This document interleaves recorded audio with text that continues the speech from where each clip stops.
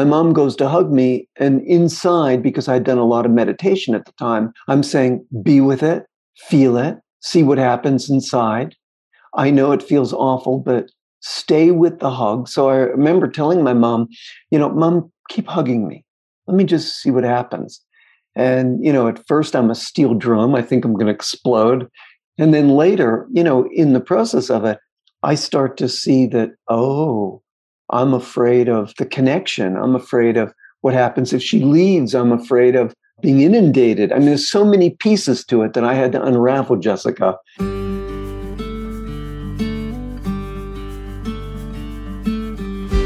Welcome to the Zen-ish Mommy Podcast. I'm your host, Jessica Gershman, and while I may never reach enlightenment, you will find me here cussing and laughing along the way. This podcast is a place for all women to connect, educate themselves, and slow down because you deserve a moment to pause and press play. We all know that we get a lot from our parents. Our eye color, our hair color, our body shape, sometimes how we even parent our children. But what if we could inherit far more than that? What if the trauma our parents, grandparents, or even great-grandparents experienced was passed down through our genetics? I mean, consider that for a moment. You could right now be affected by some traumatic experience that you never actually personally experienced. All of those family skeletons in the proverbial closet would actually really mean something. We all have trauma in our families to some extent, but what factors decide whether it could be passed on to future generations? My next guest believes in the science of inherited family trauma. And hold on, mamas, this is going to be a radically intense podcast. His book, It Didn't Start With You, How Inherited Family Trauma Shapes Who We Are and How to End the Cycle, is the winner of the 2016 Silver Nautilus Book Award in Psychology and has been translated in 22 languages. That's it. People all over the world want to hear this incredible information. Let's give him a warm Mom Slow Down welcome to Mark Wallen. And ladies, if you love this podcast and you have comments or questions, reach out to me on Instagram at _Zen_mommy. Subscribe to this podcast, share it with your friends. And if you're so inclined, leave us a rating or review on Apple or Spotify. It would mean the world to me. Let's take a listen. Mark, welcome to the show. I've been looking forward to this conversation for a long time. I've been following your work, and I can't wait for my listeners to really be educated about the process of inherited trauma and what that's like. Thank you, Jessica. Thank you for having me. So can we start off and define inherited trauma? Absolutely. So let's say that one of our parents or our grandparents had a significant trauma. Something terrible happens. They lose their mom or their dad when they're little, or our mother or father, they're raised by a grandmother instead of their mom, or they're raised by relatives or placed in an orphanage. Maybe when they're young, one of the siblings got hit by a car or died tragically in some way, or they're born during a war, which would be another significant trauma. An event like this can devastate the family. It can rigidify the family. Now, what we know is the reaction to the trauma doesn't stop with the people who experienced it. So the feelings and the sensations, specifically the stress response, the way the genes express, this can pass forward to the children and the grandchildren, affecting them in a similar way, even though they didn't personally experience the trauma. Is there a difference between intergenerational trauma and inherited trauma? No. Okay, no. So just two sides of the same coin? Yeah, generational, intergenerational, inherited, yeah. So when we talk about genetics and epigenetics, what do they determine? Eye color, hair color, or do they have any impression on our emotions and our behaviors? Oh, absolutely. There's a part of the DNA they used to call junk DNA that is really 98% that really has a function of affecting, much more than eye color or hair color. That's 2% of our DNA. I think I'll talk about how this happens. So we talked about that significant trauma. And then after this trauma happens, it physically changes us, molecularly changes us, chemically changes us. Literally, it causes a chemical change in our DNA. And this can change how our genes function, sometimes for generations. So there'll be this trauma. And then after this event, a chemical tag will attach to our DNA and tell the cells to use or ignore certain genes, enabling us to better deal with what just happened. And then the way our genes are affected, this will change how we act or how we feel. For example, we can become sensitive or reactive to situations that are similar to the original trauma, even if that trauma occurred in a past generation to our parents and our grandparents, so that we have a better chance of surviving it in this generation. I'll give you an example. We've got a war going on right now in Ukraine. I'm going to give you an example of what would happen during such a trauma. If our grandparents came from a war-torn country, so there's shots going off, bombs going off, people maybe being lined up in the square, people being taken away, the people who experienced that trauma, let's say our grandparents, they would develop and pass forward a particular skill set to help them survive that trauma. So let's say that skill set, maybe there's good things, sharper reflexes, quicker reaction times, reactions to the violence, but it would also contain maybe negative things like fight, flight, freeze reactions, the body freezing, shutting down, sinking into a depression. This is the skill set that gets passed forward now to help us survive the trauma that they experience. The problem is we can inherit a stress response with the dials set to 10. And here we are prepared to deal with this war, this catastrophe that never arrives because we're born generations later. The problem is, Jessica, we rarely make the link that our anxiety, our hypervigilance, our depression is connected to our parents and our grandparents. We just think we're wired this way. And we've normalized so much of, or trying to normalize any kind of mental health effects that you would talk about anxiety, depression. And this seems so new and fresh as far as the information and understanding. When you talked about the junk DNA and 98% actually being really important and valuable, I did fascial training in yoga, and they used to just discard the fascia. And it was like, now they're like, oh, wait a minute. No, it's communicative and really smart and transfers nutrition and, all of this information. And so we seem to be learning so much more. How did you fall into this work and get passionate about it? Well, for me, it happened from a trauma, of course. Like many of us, I had symptoms I couldn't explain. We've got to go back 30 years. I began to lose the vision in one of my eyes. And I was diagnosed with a chronic form of retinopathy for which there was no cure. The doctors had no idea what was causing it. The best they could tell me was stress.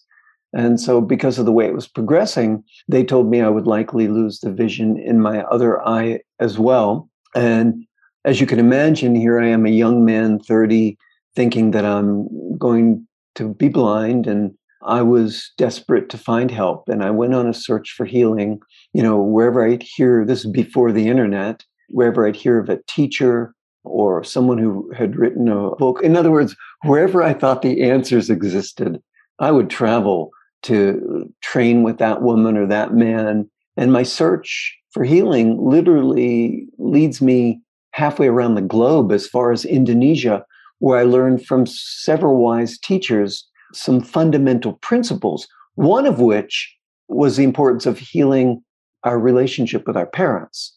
Now, before I could heal my relationship, which was terribly broken, I had to heal what stood in the way, which was inherited family trauma, but I don't know it at the time, specifically the anxiety that I carry in my body. Really, the anxiety that I had inherited from everybody. All my grandparents had been orphaned in some way. 3 of them lose their moms when they're babies or toddlers. The 4th one, she loses her dad when she's a year old. So ultimately, she also loses her mother in the grief. So this anxiety, this was the real cause of my vision loss. And the way it expressed is I had inherited this feeling of being broken from my mother's love. That was what had been passed down in the family because my grandparents had. So literally, I remember being a small boy, 5 or 6 years old, whenever my mom would leave the house, I'd run into her bedroom, I'd pull open her drawers, her scarves, her nightgowns, and I'd cry into them, and I'd, breathing in her scent, thinking that I'd never see her again. And the only thing I would have left would be her scent, which would have been true for those grandparents who their moms died when they're little. So 40 years later, I remember sharing this with my mom. I said, I used to, go into your room when you would leave the house. And she said, well, I did that when my mother would leave the house. And, her mother had lost both parents at the age of 2. And then my sister reading the book said, me too. When mom would leave, I'd cry into mom's clothes. So this was like a generational thing, a behavior of thinking we'd never see our mom again. So after healing the broken bond with my mom, my vision came back. And afterwards, I felt compelled to share some of these principles I'd learned. And ultimately, Jessica, I developed a method for healing the effects of inherited family trauma. That's amazing. Did you grow up thinking of yourself as an anxious person and just kind of labeling yourself as being wired that way? Oh, absolutely. At 19, terrified of the next anxiety attack, I would carry Valium in my pocket just because no matter where I would go, I would have these terrible anxiety attacks. Little did I know that these anxiety attacks were the terror of the infant who was separated from his or her mom. That's generational. And then if we looked in my childhood, there were a lot of events that also separated me from my mom, including hospital stay, being a forceps baby, several events when she was pregnant with me. The pregnancy almost diminished, got lost. So yeah, I had a terrible break in the attachment. So tell me, you had this experience and obviously this terrible illness or diagnoses, and you traveled around the world. And I listened to your talk, and you had a couple of wise teachers go tell you to go speak with your parents, and you work on mending the bond, and you're finding these connections with other family members. Was it an easy relation to take that information and be like, well, I must have inherited this trauma? I mean, there had to have been more work and the scientific research behind that to be able to really connect all of those parts, because a normal person would just be like, well, that's a coincidence, or that's strange, and I'm still suffering from this anxiety. Yeah, see, I don't know what's going on. I just know back then I'm anxious and I've lost my eyesight, terrified of going blind. And I know that I have issues at that point in relationship that, it's difficult to bond. So I don't know when I go home that I'm healing the bond with my mom. These wise teachers just keep saying to me, go home and heal the relationship with your parents. We know that our early relationship with our mother is the foundation for building safety and security. It's the foundation for trusting life, for trusting experiences, for trusting people, trusting the care we receive, trusting our partner in relationship, trusting a therapist, trusting our doctor, trusting our body. And when we can't take in our mother's love, all the elements associated with being mothered, security, safety, comfort, nurturance, can feel missing in our lives. So no matter how much we have, it can feel like we never have enough. So I don't know any of this. I just know that when my mom goes to hug me, it feels like I'm being squeezed and I don't like it, and stop hugging me, mom. But when I had gone home, my mom goes to hug me, and inside, because I'd done a lot of meditation at the time, I'm saying, be with it, feel it, see what happens inside. I know it feels awful, but stay with the hug. So I remember telling my mom, Mom, keep hugging me. Let me just see what happens. And, at first I'm a steel drum. I think I'm going to explode. And then later, in the process of it, I start to see that, I'm afraid of the connection. I'm afraid of what happens if she leaves. I'm afraid of being inundated. I mean, there's so many pieces to it that I had to unravel, Jessica. And scientifically, how did you begin to start to prove this theory? Because we're talking about things that aren't measurable, emotions, feelings, anxieties, things that aren't tangible properties. So this is a good question also, because there's not a lot of science about inherited trauma at this time. And the science doesn't come about till about 15 years ago. And I start writing this book 10 or 11 years ago. And, it takes me 8 or 9 years to write this book. And it's interesting, as I'm writing the book, I'm finding out that memories of trauma, because the science is just starting to come out, I coast like the surfer hitting the top of the wave. Right as I'm writing this book, here comes the science. And I'm learning that memories of traumas are imprinted in our parents and grandparents' sperm cells and egg cells. And then this information passes forward to us. And then as a result, we can be born with altered brains that prepare us to biologically cope with these traumas that are similar to the ones that our parents and grandparents have experienced. So that information is coming out at the time. And then there's all these studies, which I could go into if you wanted me to, studies with mice, studies, about the Holocaust studies. I mean, I'm happy to talk about the science. Yeah, I think it's interesting. I think the study with mice is really fascinating because I think that one that comes out, because it's hard to imagine. And so a question is, when someone's listening to this, what are the signs that we start to look at for inherited trauma? If someone's like, oh, maybe that's me, or I'm just an anxious person, or, how does that work? You bring up a good point.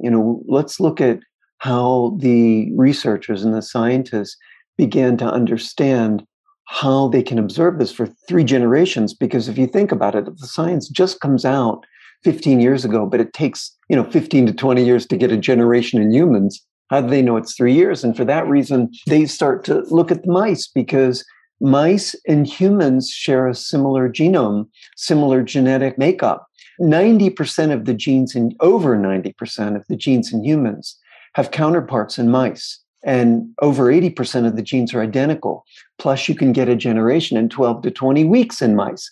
So you can look at multiple generations. So in one of the studies, this is one of my favorite ones, at Emory Medical School in Atlanta, they take male mice and they make them afraid of a cherry blossom-like scent. The scent comes in the cage, and as soon as the mice smell it, they shock the mice, and then they see changes in the blood, in the brain, and in the sperm. Specifically, right there with those shocked mice in that first generation, there's enlarged areas of the brain. This is an epigenetic change where there's a greater amount of smell receptors so that the mice could detect the scent at lesser concentrations. It's what we were talking about earlier, that there's this altered brain begins to happen. Their brains had epigenetically adapted to protect them. So the researchers have an idea. Well, what happens if we take some of that sperm from these male mice that are shocked and have these now enlarged brains and impregnate females who are not shocked? Let's see what happens. Well, that's the amazing thing. In the second and third generation, the pups and the grandpups, they become jumpy and jittery just by smelling the smell. They're not shocked. All they have to do is smell the smell, and then they start having the stress response. They'd inherited the stress response without directly experiencing the trauma. Now, I want to talk about another study before I go into the science, because this affects mothers and babies. One of the most replicated studies in all of epigenetics is taking baby mice and separating them from their moms, not even for a long period of time, Jessica. In my book, I talk about this one study where researchers prevented females from nurturing their pups for up to 3 hours a day, just for the 2 weeks of life, just for 3 hours a day. It doesn't seem like very much. You think about bringing your kids to daycare, right? That's what we're talking about. Right. So up to 3 hours a day for the first 2 weeks of life. And then later in life, their babies, their offspring, exhibited behaviors similar to what we call depression in humans. And the symptoms seemed to worsen as the mice aged.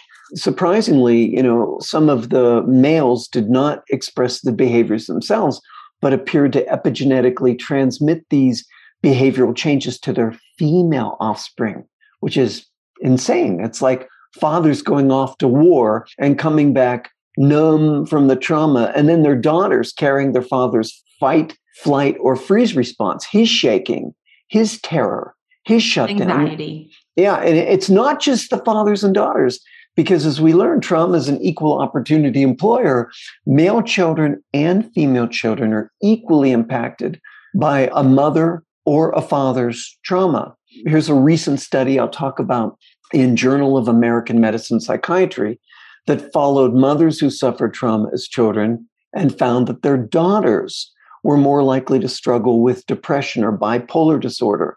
And then there's a recent Tufts University study that found that men who suffered trauma as children could pass their anxiety to their children through their sperm. And the reason this study is significant is because this is the first study that shows that human sperm mirrored the same changes the same non-coding RNA changes that were found in the mice that were traumatized as pups. So that's really significant. I have all these studies on my Facebook page. They're in my book and they're on my Facebook page. So the question when we're working with trauma is, whose trauma are we working with? We really don't know until we peel back the layers and do some investigative work.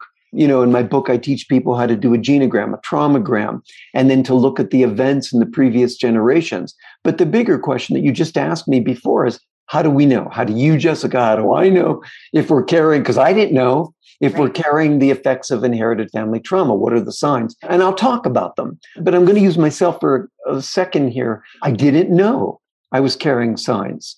I didn't know that my vision or my anxiety had to do with anything of the previous generation, because we can be born with an anxiety or a depression and never separate it from the events of the previous generation.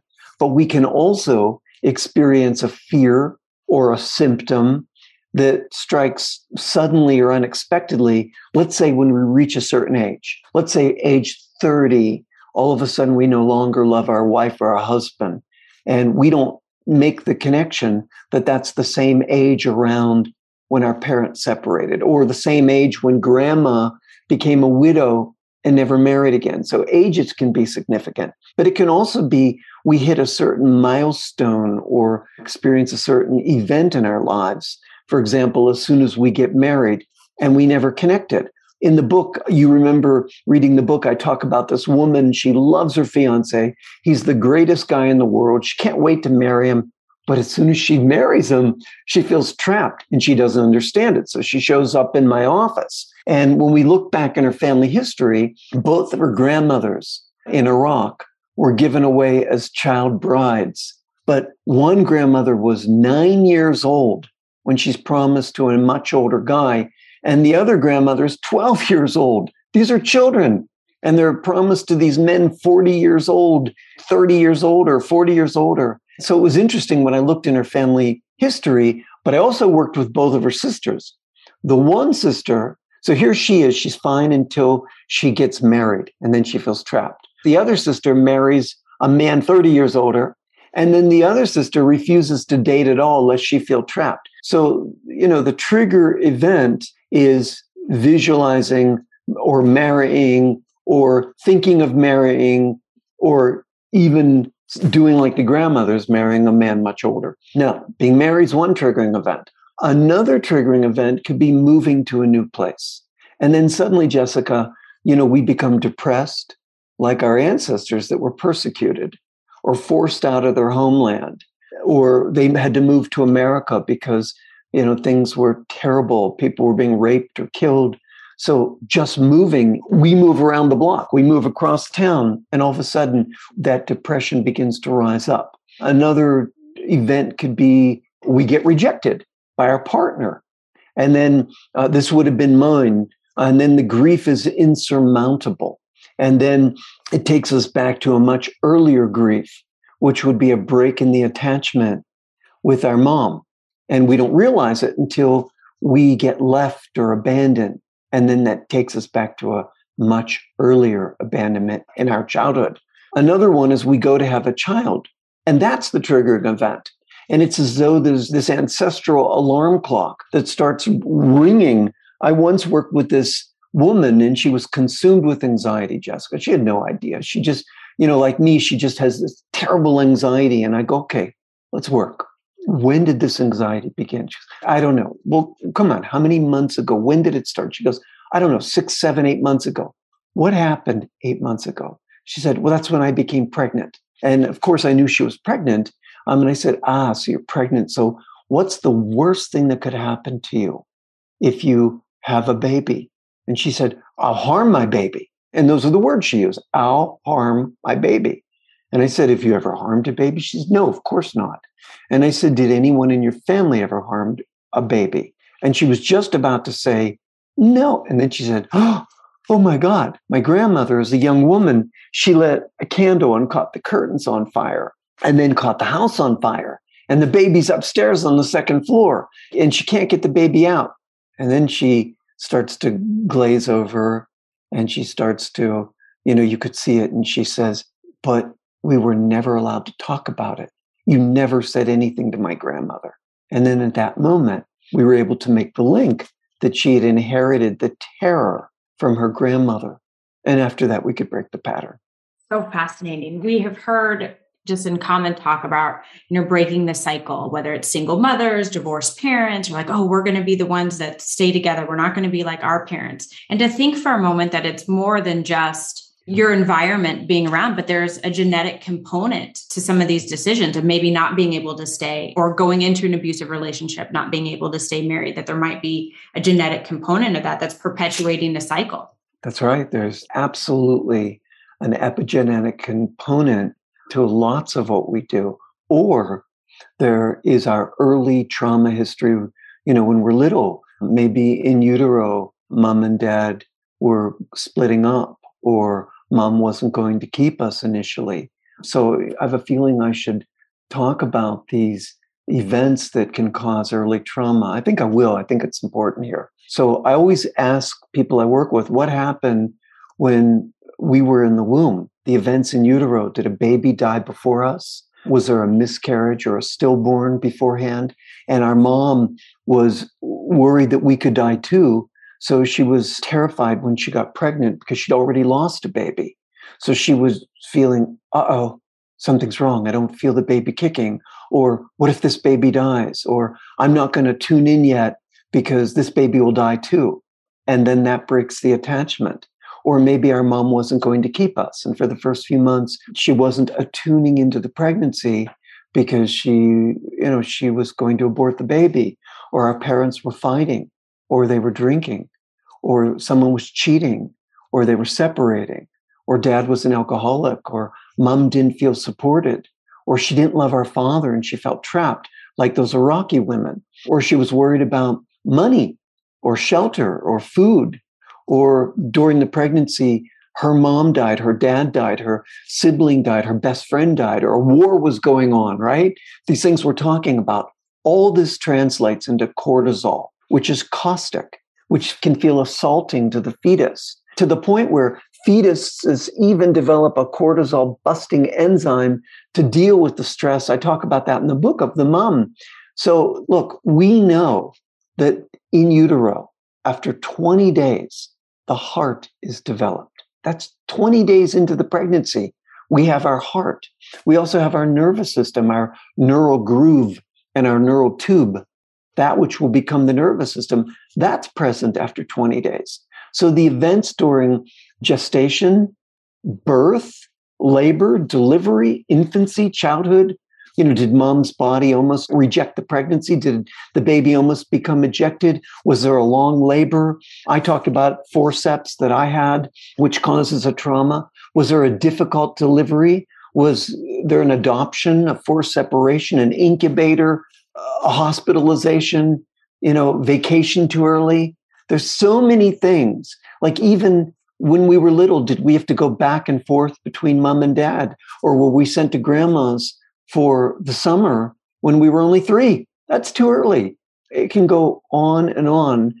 Did our mom feel lonely when she was a young mom?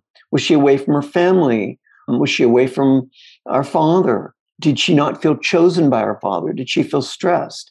Did she not get enough from her mother? And then she couldn't turn around and give it to us as a baby. You see what I'm saying? There's so many things, Jessica, that affect our early trauma life, that even though I'm the inherited family trauma guy, I find that 80% of the time I'm working with attachment. It seemed like you have just listed off stuff that would account for 98% of the population to have experienced one, if not several of those somewhere along the line. Yes, but the question is, yes, it's normal. These things are normal. But the question is did they get repaired? Was there a reparation? Did mom sense it and she was able to repair it? Or did we then react to the trauma and become efficient, capable, independent, threw our blanket out of the crib, no longer trusted our mom's love? And then our mom said, oh, that's my little independent one. She doesn't need anything. He doesn't need anything. He's all independent. She's all independent. And mom missed the cue. That independence was a cry for connection. but it didn't get seen. And when it didn't get seen, Jessica, she gave it to the other children who needed it because she thought we didn't need it. So when we see these types of things, I mean, you're just speaking about me, and I had a traumatic birth experience where I almost died and had the umbilical cord wrapped around my neck. And then subsequently later, I think I stood up on my own within being a few hours old. My mom will tell this story, hand to God, that I held onto her little fingers being, still in the hospital, and stood up. And the nurses came running in as like, don't let her do that. And here's my mom, like, I'm not letting her do that. I'm like, maybe that was that response. Maybe that was that independent, almost immediately. I mean, I don't know, or that was my personality. How do you start to decipher what's inherited and what's currently affecting you? Yeah, there's so much to unpack in that one question. Let me talk a little bit more about breaks in the attachment, because I think they're important here. So when we have a break, for the baby, the child, it's a challenge to feel safe and secure in life later on. Because if mom's connection is cut off, we can have difficulty trusting the feeling of who we are inside, because a child's inner experience of himself or herself is dependent on mom's attunement. Now, mom's attunement doesn't have to be perfect. Edward Tronick says it has to just be about 30 psychologists who studied moms and babies for a long time. Most of the time. It just has to be 30%. Oh, really? That's not even most of the time. No, yeah, just 30%, because these breaks build resilience. So they're also a good thing. But let's get back to when they're not a good thing. So a break in the bond with our mom can feel like a break in the bond with ourselves. The psychoanalyst Heinz Kohut talks about how the gleam in the mother's eye is the vehicle through which a child develops in a healthy way, develops a healthy narcissism. But when we're cut off from our mom's presence, let's say she and dad are fighting, she and dad are separating, she didn't get enough from her mom, she's an alcoholic, then we're cut off from our core. And what that means is we're cut off from our gut feelings. So when we're cut off from our mom's presence, we can be cut off from our gut feelings. And it's through her attunement that we develop our core, that we develop our sense of self. It's like she looks at us and says, there you are. Oh, there's my little Jessica. Oh, how precious. Oh, you're so happy when I look at you. Look at you smiling. The baby feels this connection. It goes, me smiling, me happy, me good, me seen. And so that's how we develop this inner core, this inner felt sense experience of mommy sees me, I'm okay. But if that's broken, then when the mother's depressed or not in sync with her baby, the baby's out of sorts. The message is something's wrong. And then we start to take care of our mother. In other words, if she's afraid, I'm afraid. And if her attention is diverted because of stress or panic, it's like, where did she go? Where did she go? We could tell ourselves these messages like, I don't matter. I'm not enough. I'm too much. Or ultimately something must be wrong with me. Or we can learn to organize around mom's feeling states. It's as though we're saying, if I can make mom feel okay, then I'll be okay. And that feeling of leaving to attend to our mother, repeatedly leaving our core because we no longer trust receiving from her. We're now taking care of her, but inside we feel alone and we yearn for the security that's missing, the dopamine that's missing from in the brain's reward motivation circuitry. We now, all of a sudden, as an adult, we're searching outside ourselves for what's missing. We're searching for alcohol, drugs, sex, cell phone, Instagram, TikTok, Facebook, binging on Netflix, being addicted to the news, anything, because we no longer can stay inside with that feeling. So you asked me the question of how we know it's from a break in the attachment or early trauma, or how we know it's inherited. And for that, you remember in the book, I teach people how to listen to their trauma language. And this is important because in the trauma language of the book, and that's the things that we say, one of the questions I ask, and I already asked that woman that had fear of harming her baby, remember? I said, what's the worst thing that will happen to you if things suddenly, and I asked this in the book, if things go terribly wrong, if things suddenly fall apart, what's the worst thing that could happen to you? What's your worst fear? And the way people answer that question tells me as a clinician right away that we're dealing with attachment or we're dealing with generational trauma. So if it's attachment trauma, we're hearing sentences like, I'll be all alone. I'll be abandoned. I'll be rejected. I'll be left. I'll lose control. I'll be helpless. I'll be powerless. That's what babies feel. Helpless, powerless. I won't matter. I won't exist. I'll lose everything. That's what a baby would feel. That's attachment trauma.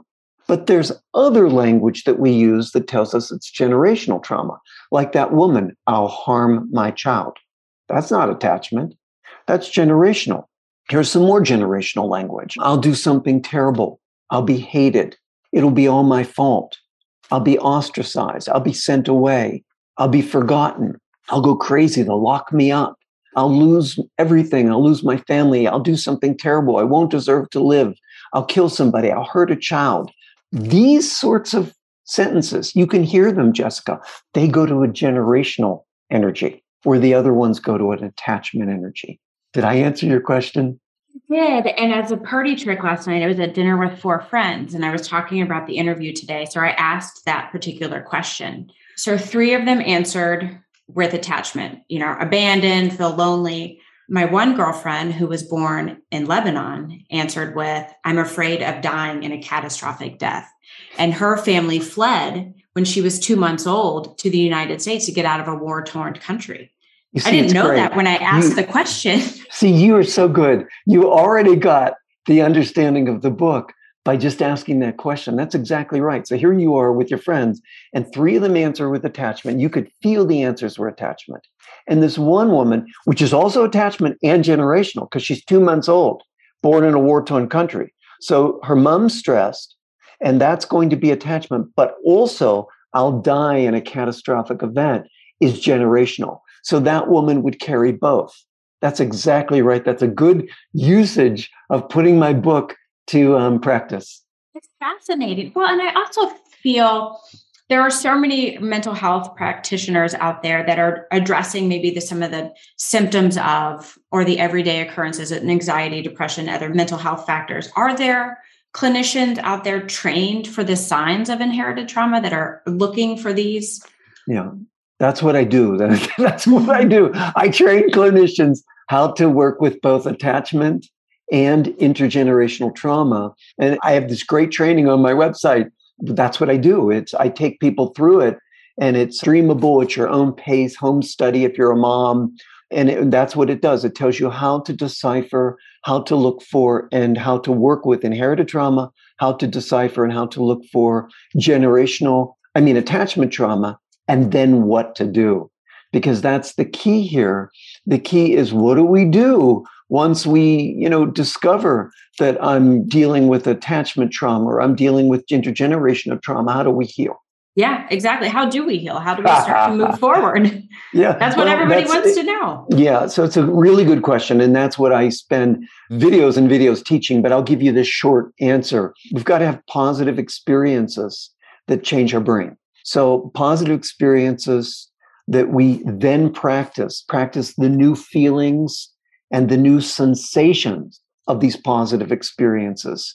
And then when we practice them, what is a positive experience? I'll talk about that. But let me talk about what happens when we do this. We begin to create new neural pathways in the brain. We also begin to stimulate the release of feel-good neurotransmitters like dopamine, serotonin, and GABA. We then stimulate the release of feel-good hormones like estrogen, oxytocin.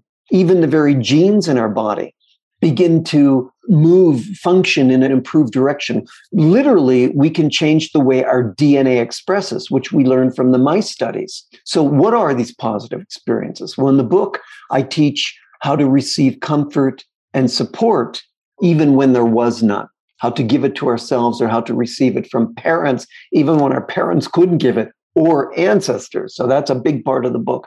I also teach how to have feelings of compassion for ourselves and for what our ancestors or parents had gone through, or how to have a gratitude practice, or a generosity practice, doing something kind for someone every day, or a loving kindness practice, or practicing mindfulness. Ultimately, anything that allows us to feel strength, peace, and joy inside, and then have a curiosity and have wonder and have awe, because these types of experiences feed the prefrontal cortex.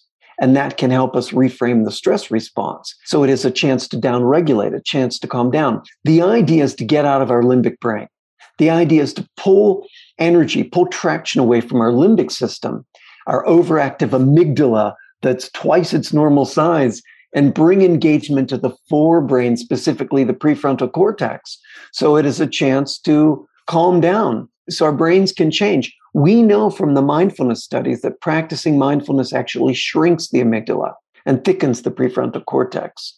Basically, to put it in a nutshell, and this is what I work with all day long, we need to practice being with the uncomfortable sensations, the intolerable sensations, the terror sensations, the anxiety sensations in our body that we don't want to go into. We don't want to go there because it feels uncomfortable. We want to go on social media instead. We want to pick up our cell phone instead. We want to exercise instead or do something else. But the key is to be with what's uncomfortable until we reach what's beneath that, which are the life-giving sensations in our body, like pulsing. My heart's pulsing. My blood's pulsing. I can feel that. I can feel that pulsing in my throat. I can feel that pulsing in my chest. Wow. I can feel that pulsing down in my womb or my intestines.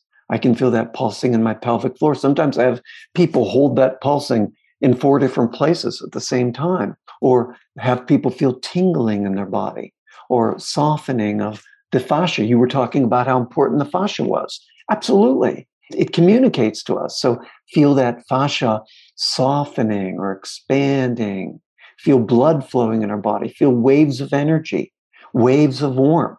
Sometimes when I'm working with people, I'll have them ask this question: if you were not the dense body, if you were the aliveness of this body, if you were particles of energy, if you were waves of energy, what's happening? Oh, I'm feeling a swirling in my body or a sparkling of these energetic impulses, or I can feel these particles sparkling, or I can feel like I'm moving in a figure eight, an infinity sign.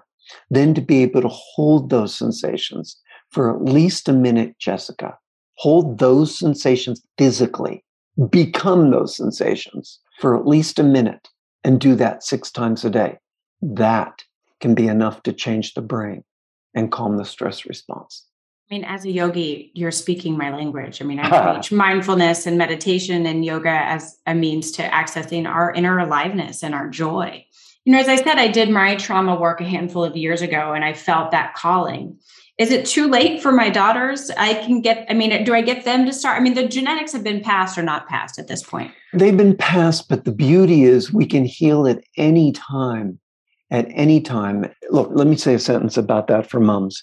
Children often express what's unresolved between the parents. They also express what's unresolved behind the parents, but they also can mirror to us what we felt at their age, but we've suppressed it. We've shut it down. So we've become independent, but our kids are clingy and they want to sleep with us and cling to us. What is our child showing us about us is the question. What did we feel at our child's age? So what I want to say about that is it's important for us to teach our children not only what happened in the family or what happened to them when they were little, but also this practice of tingling, sparkling, swirling. It's also important for us as parents to hold our kids and say, hey, when you were little, I wasn't there. I was going through a lot. It's true. And I know you felt it. And it must have been so painful for you when I wasn't there. But here I am right now, and I've got you, and I'm going to breathe with you, and I'm going to hold you until you feel safe, until you feel held, until you feel seen. Actually, I'm going to put my hand where you have that tummy ache. I'm going to put my hand where you have that feeling of scariness when you go to sleep at night. And I'm just going to breathe with you and say, Mommy's here, Daddy's here, until you feel safe. Because that's what we can do at any age. That's what we can do. That just gave me chills. It was so powerful because I know there's so many moms out there listening that, feel helpless. It's like, oh, did I already mess up? And what can I do? And to know that, we can still, no matter at what stage, be there and support and start to change and have affect. Yeah. At any age, at 13, at 18, at 20. So let's say we have a 25-year-old and maybe the 25-year-old doesn't let us hug them the way I let my mom hug me at 30, but we can still look into our child's eyes and take their hands and say, look at me. When you were little, it's true. I was fractured. I was scattered. I was scared. I wasn't feeling supported. And it must have been so scary for you. But I've got you right now. And you can take from my hands, pull it into your heart. I know you're 25 years old, but just look at me. I'm here now and I see you. I really see you. And you can take because now I'm strong enough and I can give. That's so beautiful. We just want to be seen and be heard. Yeah. Mark, this is such a pleasure. Thank you so much for your insight. Website, I know you said you have a course coming out that's streaming soon. Where can listeners get in touch? They can already get it. It's just been released. So my website is Mark with a K, Wolynn, WOLYNN.com. And right on my website is my training. I really like this training. It really takes you step by step all the way through. And if you just want to go for a deep dive, if you're not a clinician, it does that. It takes you through your own trauma work. But if you're a clinician and you want to use this work in your practice, it does that too. Absolutely. We'll put all the links in the show notes. Thank you so much for your time. You're so welcome, Jessica. I enjoyed talking with you.